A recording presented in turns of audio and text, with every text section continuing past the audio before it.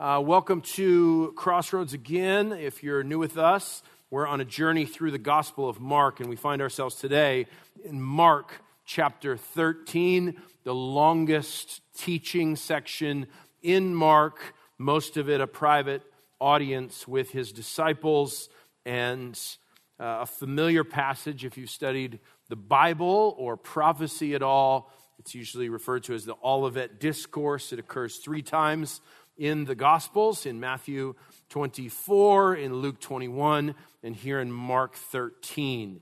And what I'd like to do today is tackle it in its entirety, look at the entire chapter together, and take it in one swoop, because I think it carries a lot of power when you look at it all as one discourse. This is a chapter we could spend a year on. We could link it with every single eschatological passage in Scripture, and Dr. MacArthur's done that a bunch of times through his ministry. And if you want to go deep into all the details of the Olivet Discourse, I would recommend listening to John MacArthur's series on Matthew 24. He will tie everything together. This will be an overview, and so I'm not going to skip any of it, but I'm not going to chase down every single question that would rise. I want you to get the movement of it, the sense of it, because Mark 13 occurs in the context of Jesus' Passion Week, right before the Passover feast. That's going to start in chapter 14, right after all the controversies that Jesus has been involved in during this week so far, coming in and out of Jerusalem, being contended against by all his enemies, and the tension is running super high. And so that's the context of Mark 13. It's a chapter about the end times. It's a chapter about the destruction of the temple. That's been the focus of so much of the movement of this narrative, and I want you to understand what it's here for. And so I want to take it all together in one message, and then we'll just keep moving through Mark, okay? That's the plan. I made the plan. If you don't like the plan, it's my fault. You can send your email complaints to Riley. He'll be in Cameroon, though. So, Mark 13, let's read the whole chapter. Mark 13, verse 1. The widow just threw her coins in, and all that she had to live on there in the temple. And then it says in Mark 13:1, as he was going out of the temple, one of his disciples said to him, "Teacher, behold what wonderful stones and what wonderful buildings." And Jesus said to him, "Do you see these great buildings? Not one stone will be left upon another, which will not be torn down." As he was sitting on the Mount of Olives opposite the temple, Peter and James and John and Andrew were questioning him privately. "Tell us, when will these things be, and what will be the sign when all these things are going to be fulfilled?" And Jesus began to say to them, "See to it that no one misleads you. Many will come in my name, saying, 'I am he,' and will mislead many. When you hear of wars and rumors of wars, do not be frightened. Those things must take place, but that is not yet the end. For nation will rise up against nation, and kingdom against kingdom. There will be earthquakes in various places. There will also be famines. These things are merely the beginning of birth pangs. But be on your guard, for they will deliver you to the courts, and you'll be flogged in the synagogues, and you will stand before governors and kings for my sake as a testimony to them. The gospel must first be preached to all the nations. When they arrest you and hand you over, do not worry beforehand about what you are to say, but say whatever is given to you in that hour. For it is not for you to speak, but it is the Holy Spirit. Brother will betray brother to death, and a father his child. And children will rise up against parents and have them be put to death. You will be hated by all because of my name, but the one who endures to the end, he will be saved. But when you see the abomination of desolation standing where it should not be," let the reader understand, "then those who are in Judea must flee to the mountains. The one who is on the housetop must not go down or go in to get anything out of his house. and the one who is in the field must not turn back to get his coat. But woe to those who are pregnant and those who are nursing babies in those days.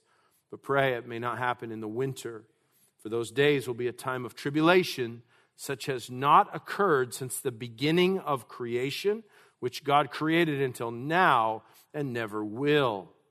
Unless the Lord had shortened those days, no life would have been saved, but for the sake of the elect whom he chose, he shortened the days. And if then anyone says to you, behold, here is the Christ, or behold, here he is there, do not believe him. For false Christs and false prophets will arise and will show signs and wonders in order to lead astray, if possible, even the elect. But take heed, behold, I have told you everything in advance. But in those days, after that tribulation, the sun will be darkened, and the moon will not give its light, and the stars will be falling from heaven, and the powers that are in the heavens will be shaken. And then they will see the Son of Man coming in clouds with great power and glory. And then he will send forth the angels and will gather together his elect from the four winds, from the furthest end of the earth to the farthest end of heaven. Now, learn the parable from the fig tree. When its branch has already become tender and puts forth its leaves, you know that summer is near. Even so, you too, when you see these things happening, recognize that he is near, right at the door.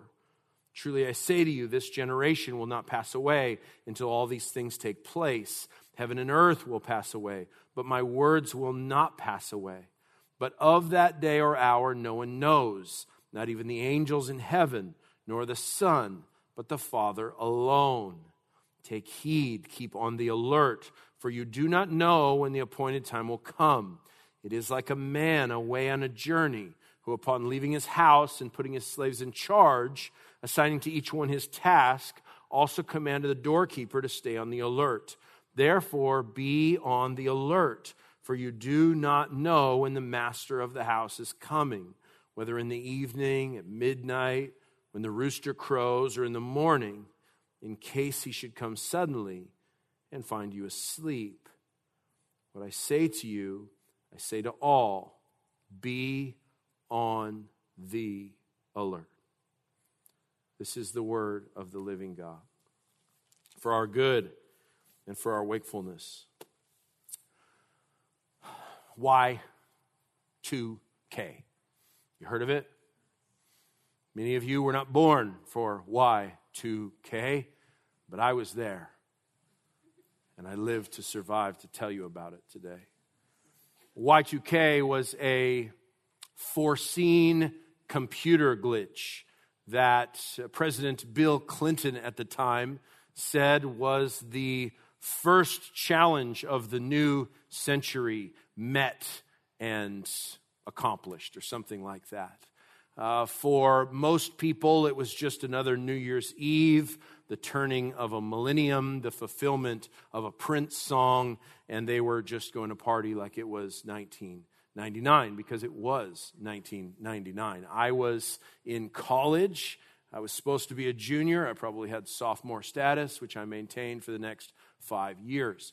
And I was living in an apartment in Albuquerque, New Mexico, with a bunch of other guys who also were youth pastors. I was working at a church and going to college and chipping away at my bachelor's degree and just learning ministry at a church in Albuquerque.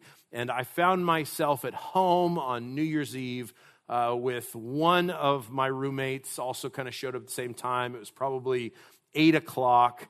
And we both looked at each other and said, this is really how we're going to spend Y2K.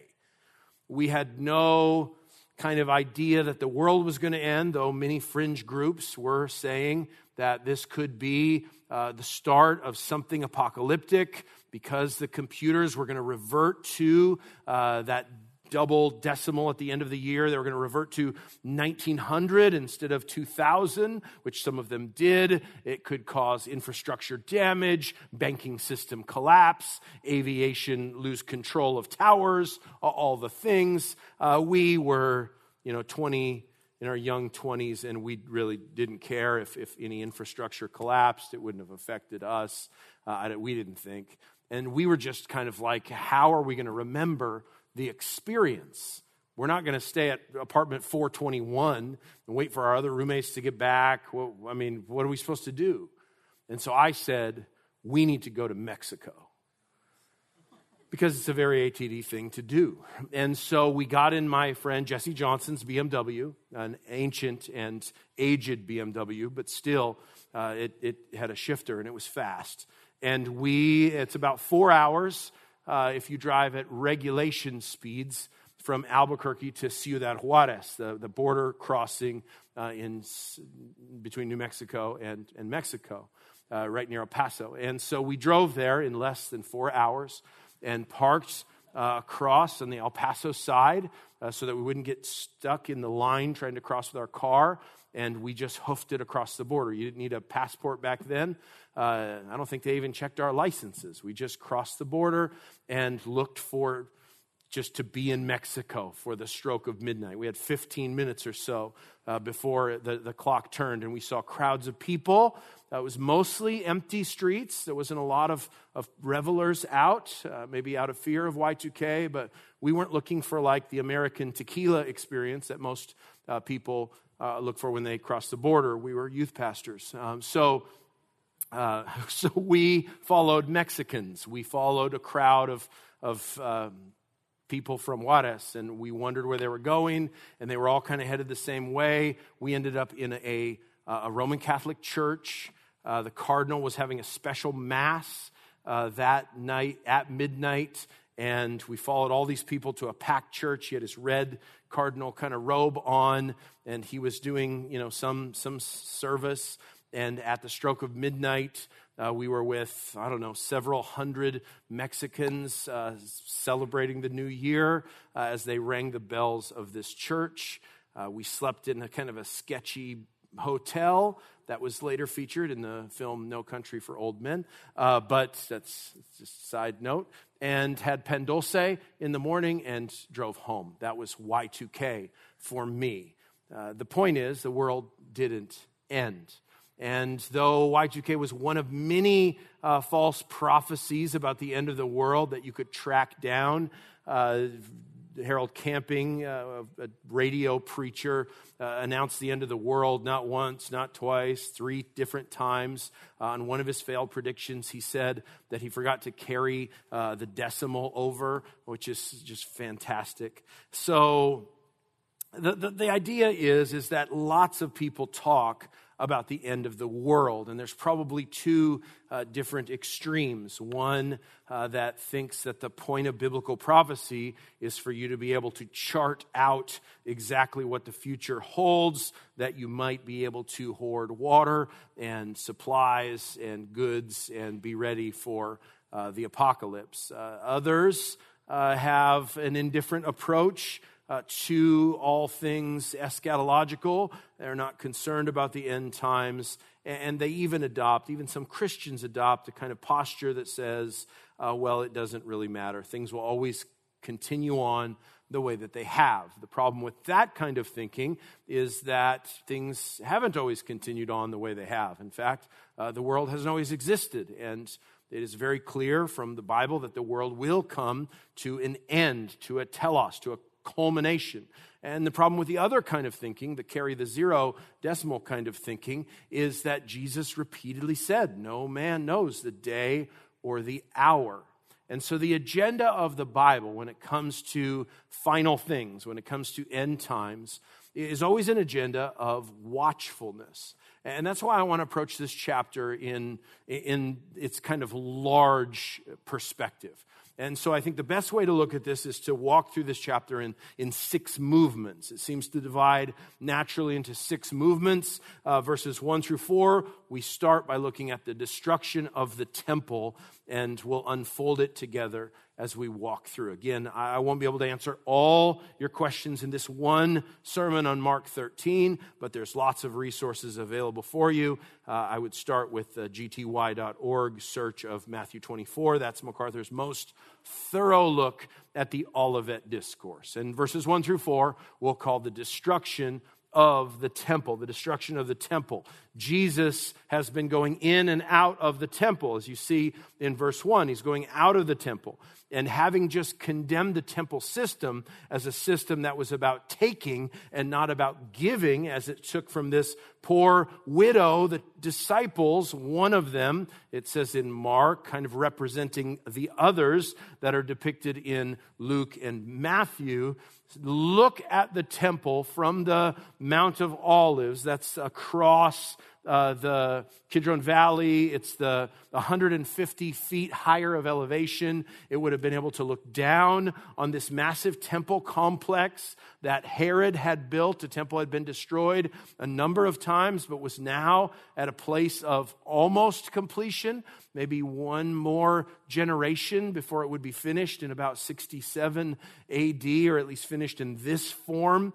This was the Herod temple complex. Herod, the king, had invested a lot of money into it. He was sort of interested in Judaism, though he wasn't Jewish. He was some version of a proselyte, sort of, and he wanted to rebuild the temple. He wanted a lot of credit for it.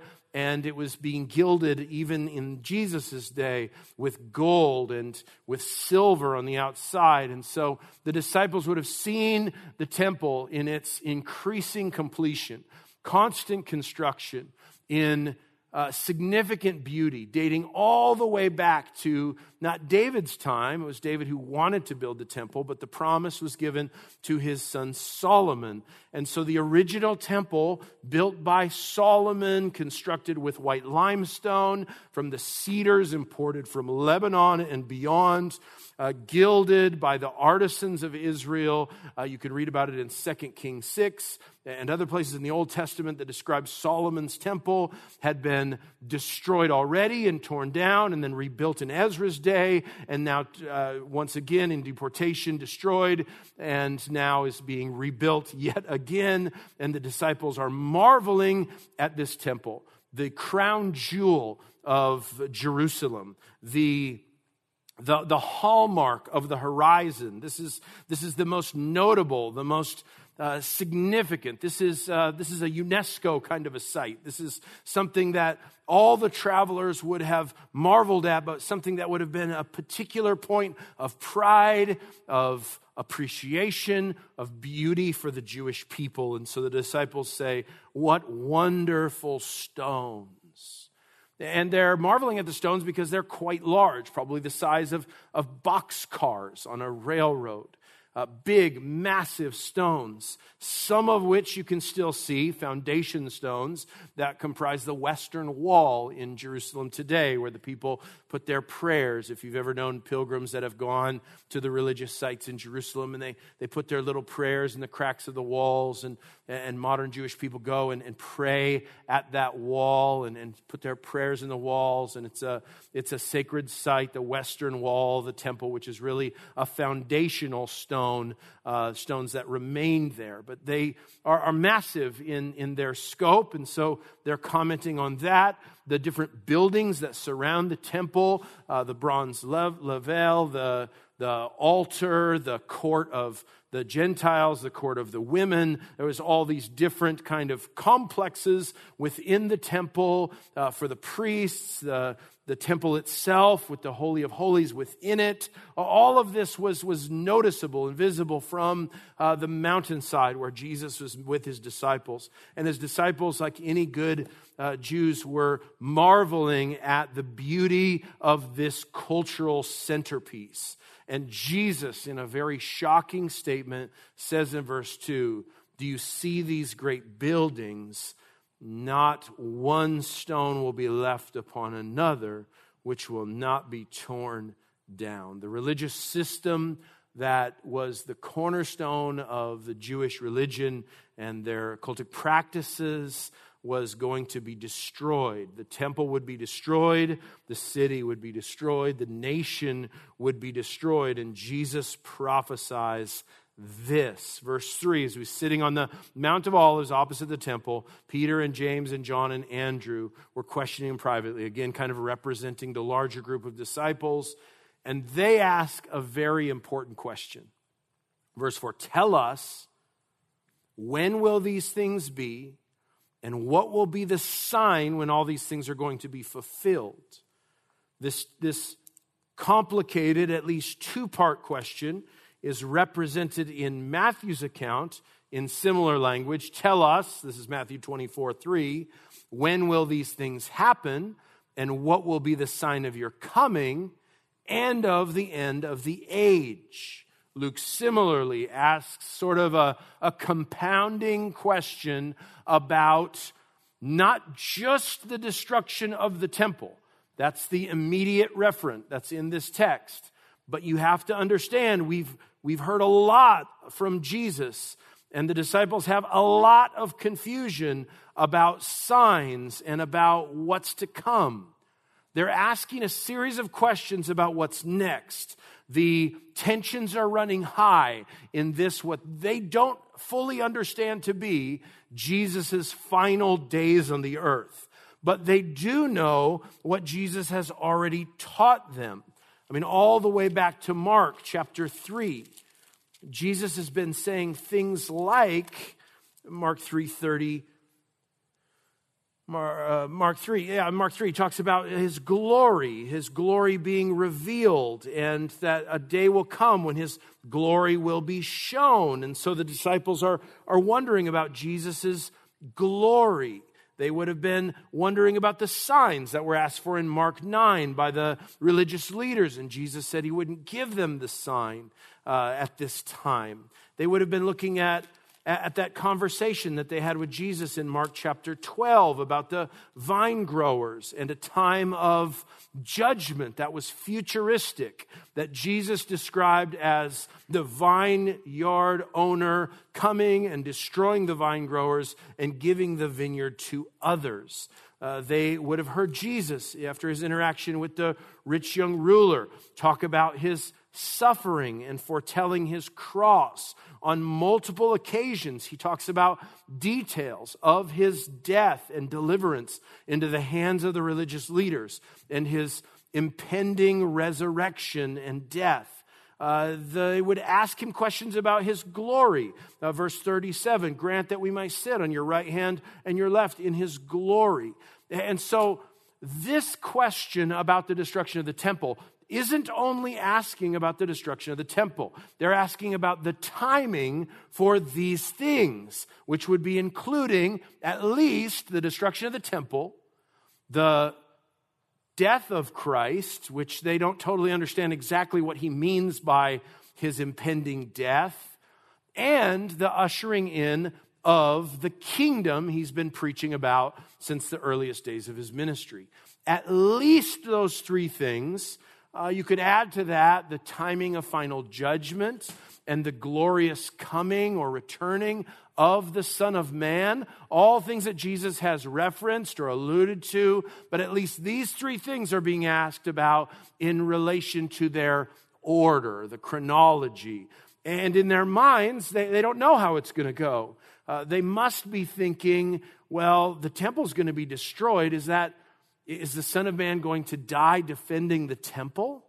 So is it like destruction of the temple, and then the Messiah dies and rises again? And then is that the ushering in of the end of the age? But Jesus spoke so often about the kingdom being among them. And so is it kingdom time? Is it going to be this week? Are we going to take over the temple? Are we going to take over Jerusalem? Are we going to commandeer an army? Their minds are so mixed up with all that Jesus has been talking about that the word that Jesus gave about the destruction of the temple seems to be an opportunity for them to understand when these things will be and what signs will accompany them and when this age of kingdom will be ushered in. Jesus uses this question to provide for them his longest discourse in Mark, this lengthy consideration of the end of the age. And in typical prophetic fashion, he weaves between a time that is at hand, a time that's coming, and a time that is yet to come in the future. And that's what you'll see as Jesus describes in these movements where he goes. So first movement, the destruction of the temple, verses 1 through 4, and that very important question. Second movement is, we can call it birth pangs, or the timing of the end. Verse 5 through 13, Jesus depicts life for his disciples in times that should be thought of like contractions. That's what we call them today, Bible language, birth pangs. Verse 5, Jesus began to say to them, see to it that no one misleads you. No one misleads you. The word is watch out, keep your eyes open, beware, be awake. Jesus is calling them to a great level of discernment and care in what he's about to say, to take down his words and to understand what he's saying. Because there will be false prophets. There always were false prophets among God's people. They were dealt with in the Torah as far as punishment goes for them. But false prophets are on Jesus' mind, and he warns his disciples to be watchful, because in verse 6, many will come in my name, saying, I am he, and will mislead many. There are lots of false prophets. Some of them I mentioned at the beginning, talking about the end times. Some even claim to be Jesus, that he's returned. There's been folks who claim to be Jesus throughout Latin America. It seems to be a hotbed of fake Jesuses. And there's even guys on the street today who will tell you that they are Jesus. Some of these movements have picked up steam and followers and ended very badly for those who followed these false Christs. But Jesus tells his disciples that there will be wannabe messiahs, wannabe deliverers, fake kind of antichrists, and in an increasing amount as the last days draw near. And so Jesus describes these days in these birth pang kind of terms. Verse 7, when you hear of wars and rumors of wars, do not be frightened. These things must take place, but that is not yet the end. For nations will rise up against nation, verse 8. Kingdom against kingdom. Earthquakes in various places. Famines. These things are merely the beginning of birth pangs. So this section should help you to not fall into, which I've heard so many times from people. They've come up to me at church and said, you know, there's this earthquake in Turkey, tragic earthquake a few weeks ago. And every time there's something that makes the news in the world, someone will say to me, this could be the beginning of the end. That's really the opposite of what Jesus is saying here. Jesus is saying, like the normal kind of movements of history, the rise and fall of kingdoms, which is not like an overnight thing. That's like big epoch kind of a thing. The fall of the Roman Empire, the rise of kingdoms and countries, and the movements of borders, and Russia and Ukraine, and all the things that happen in any point in history. I mean, since this was written in those 2,000 years since Jesus spoke these words, there's been hardly any years where the world has not seen wars and earthquakes and famines somewhere in the world. And that's not a failure of biblical prophecy. That's exactly what Jesus said. He's saying that all that stuff will happen. That's just the normal, ongoing part of the preparation for the end.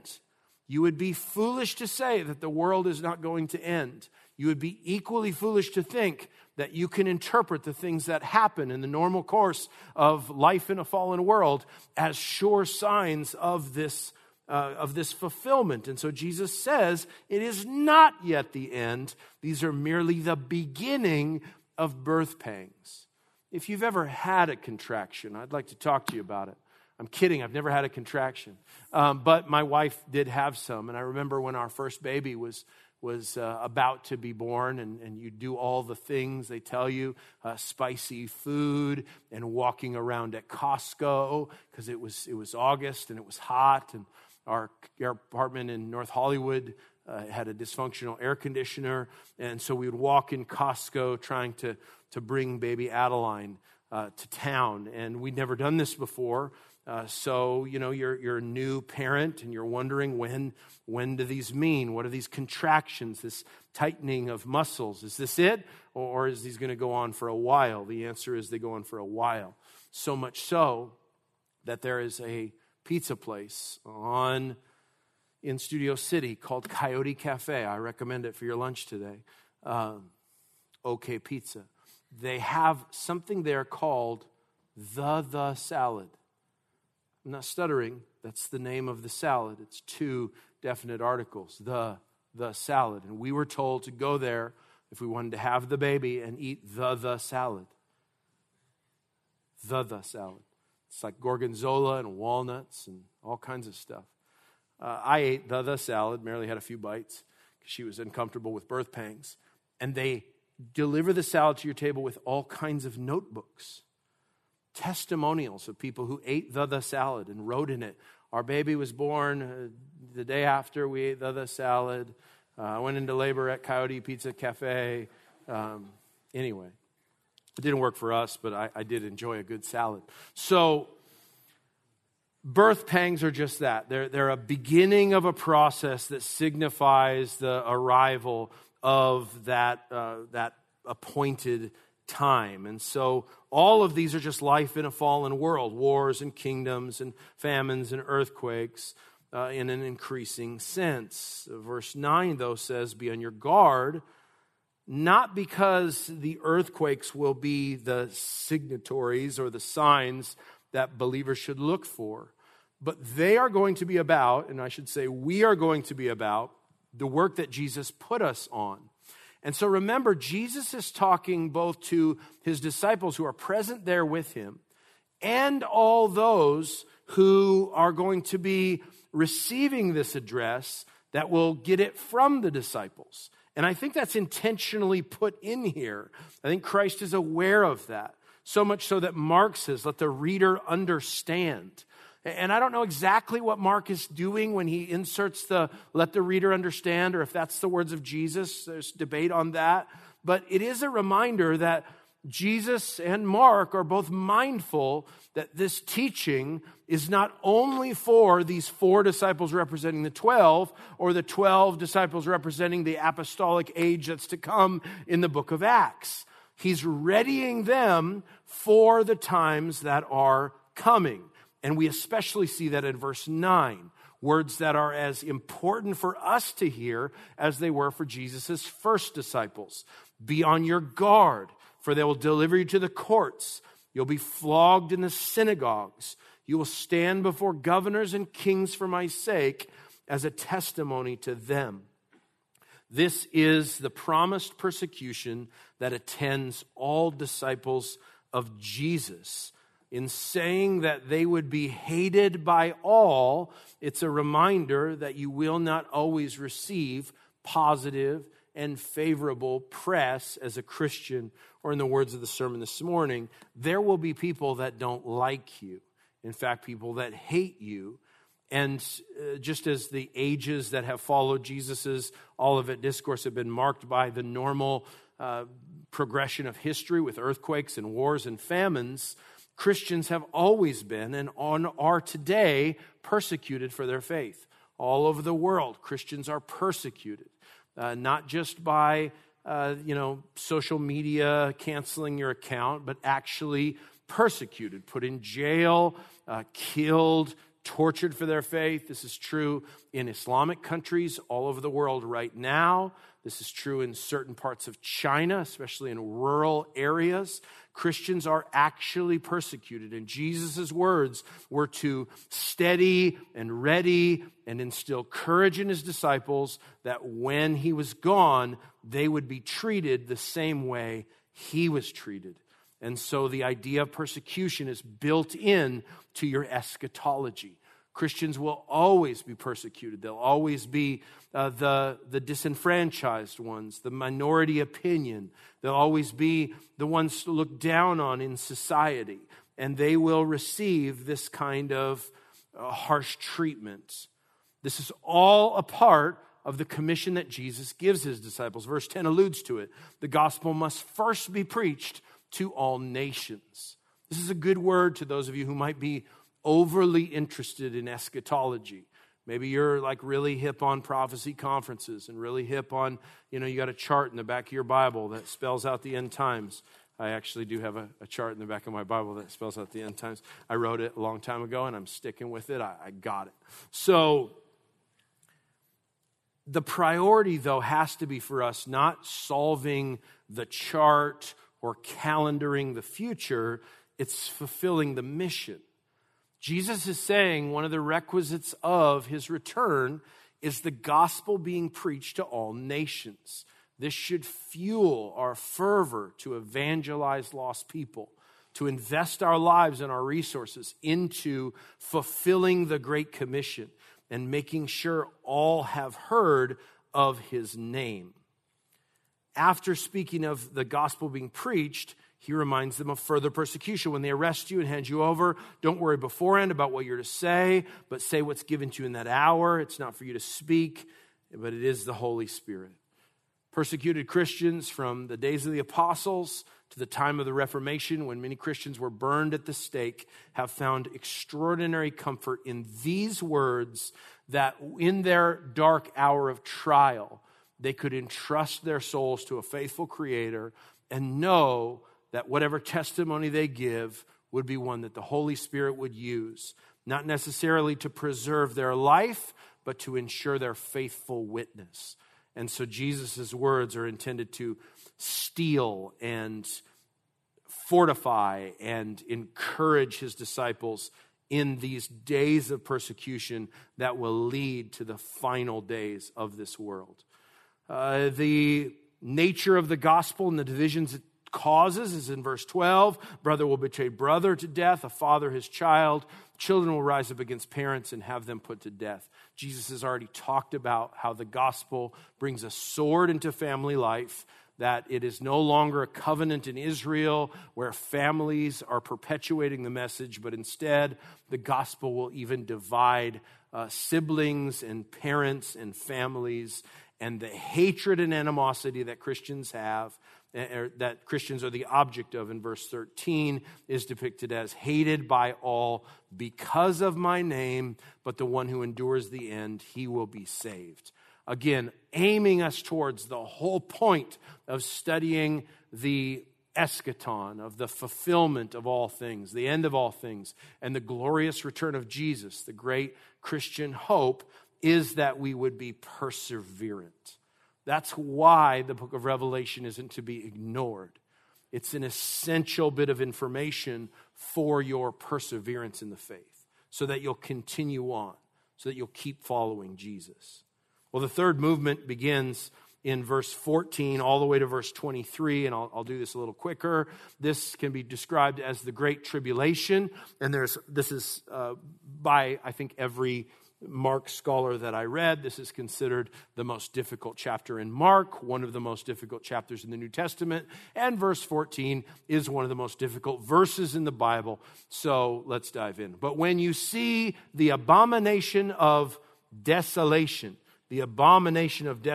standing where it should not be, let the reader understand, then those who are in Judea must flee to the mountains. The abomination of desolation, or the abomination that causes desolation, has so many references in scriptural history. Jesus is drawing on his disciples' knowledge of the great prophet Daniel and what he wrote in Daniel 9, verse 27, and what he wrote in Daniel chapter 11.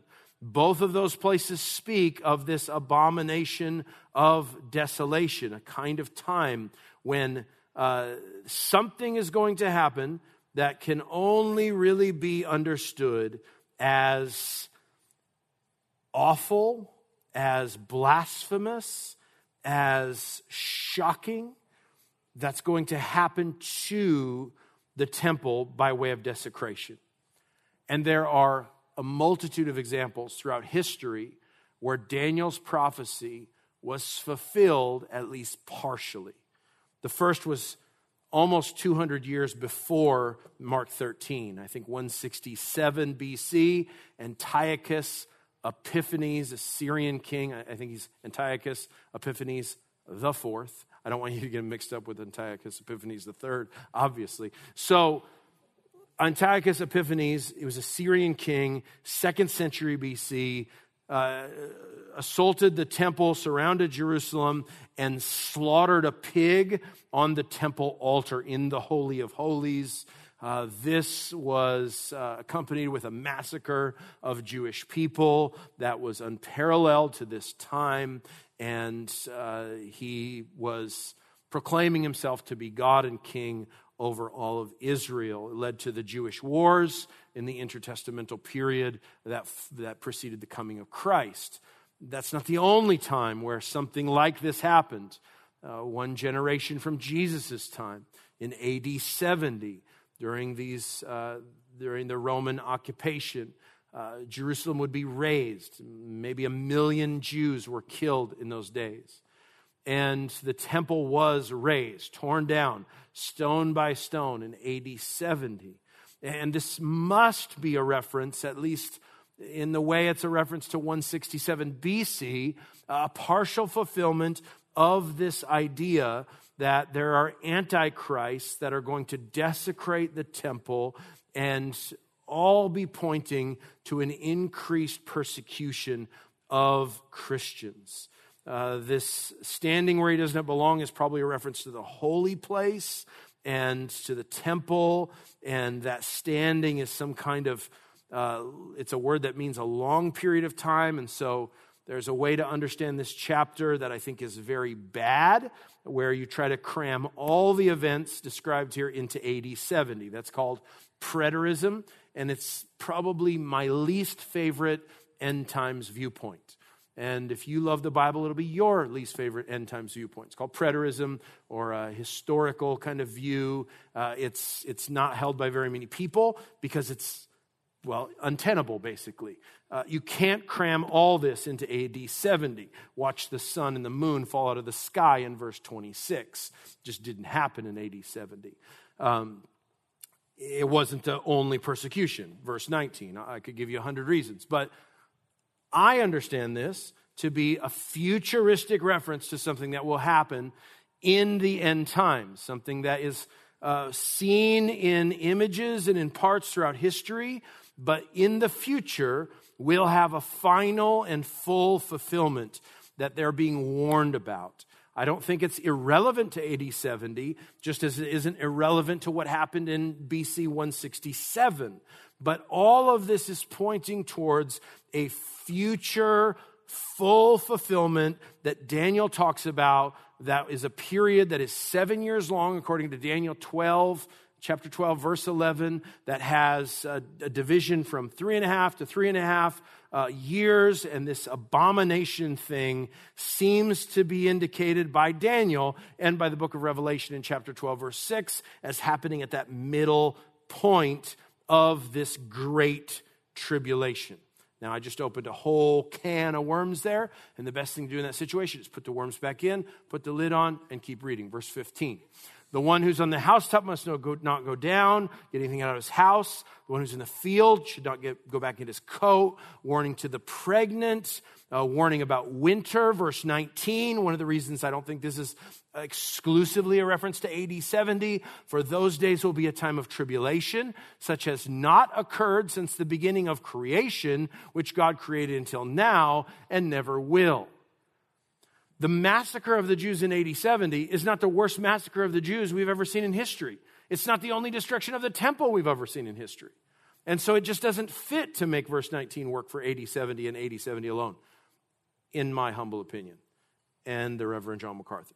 So verse 20, unless the Lord had shortened those days, no life would have been saved, but for the sake of the elect, whom he chose, he shortened the days. This is talking about those who are believers, who are in those days, most likely, not just talking about Jewish people, but followers of Jesus, whose lives will be preserved, even though these are the darkest days in the history of the church and in the history of the world, days that are coming, days that we refer to as the Great Tribulation.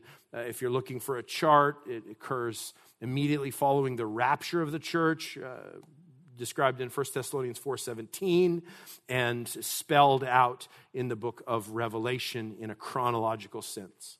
So, I said I was putting the lid on it, but I just opened the thing back up and a worm came out. That's my bad. Okay, so where are we? We're at verse 21.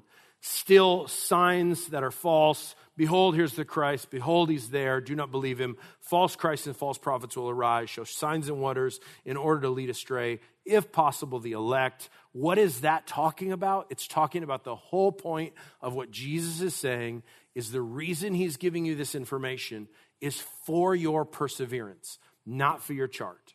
It's for your perseverance. It's for your increased faithfulness. It's not for you to have everything figured out in the future. That's not what biblical prophecy is for. Jesus is warning us so that when these things happen and they become very clear to those of us who live in those days, we will be able to say, Jesus was right and Jesus equipped us perfectly for these troubles.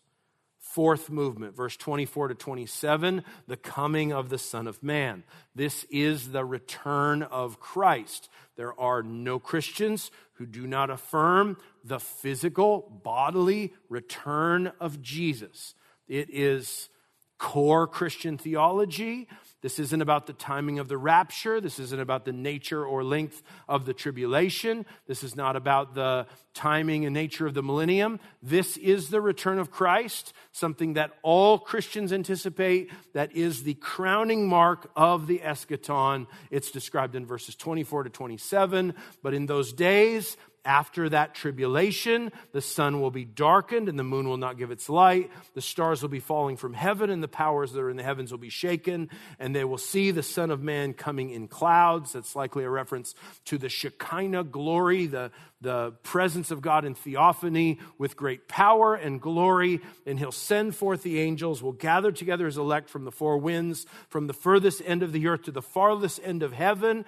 Now, and so that is the glorious return of Christ. That is Christ returning in judgment, in power, in glory, to bring everything to final culmination.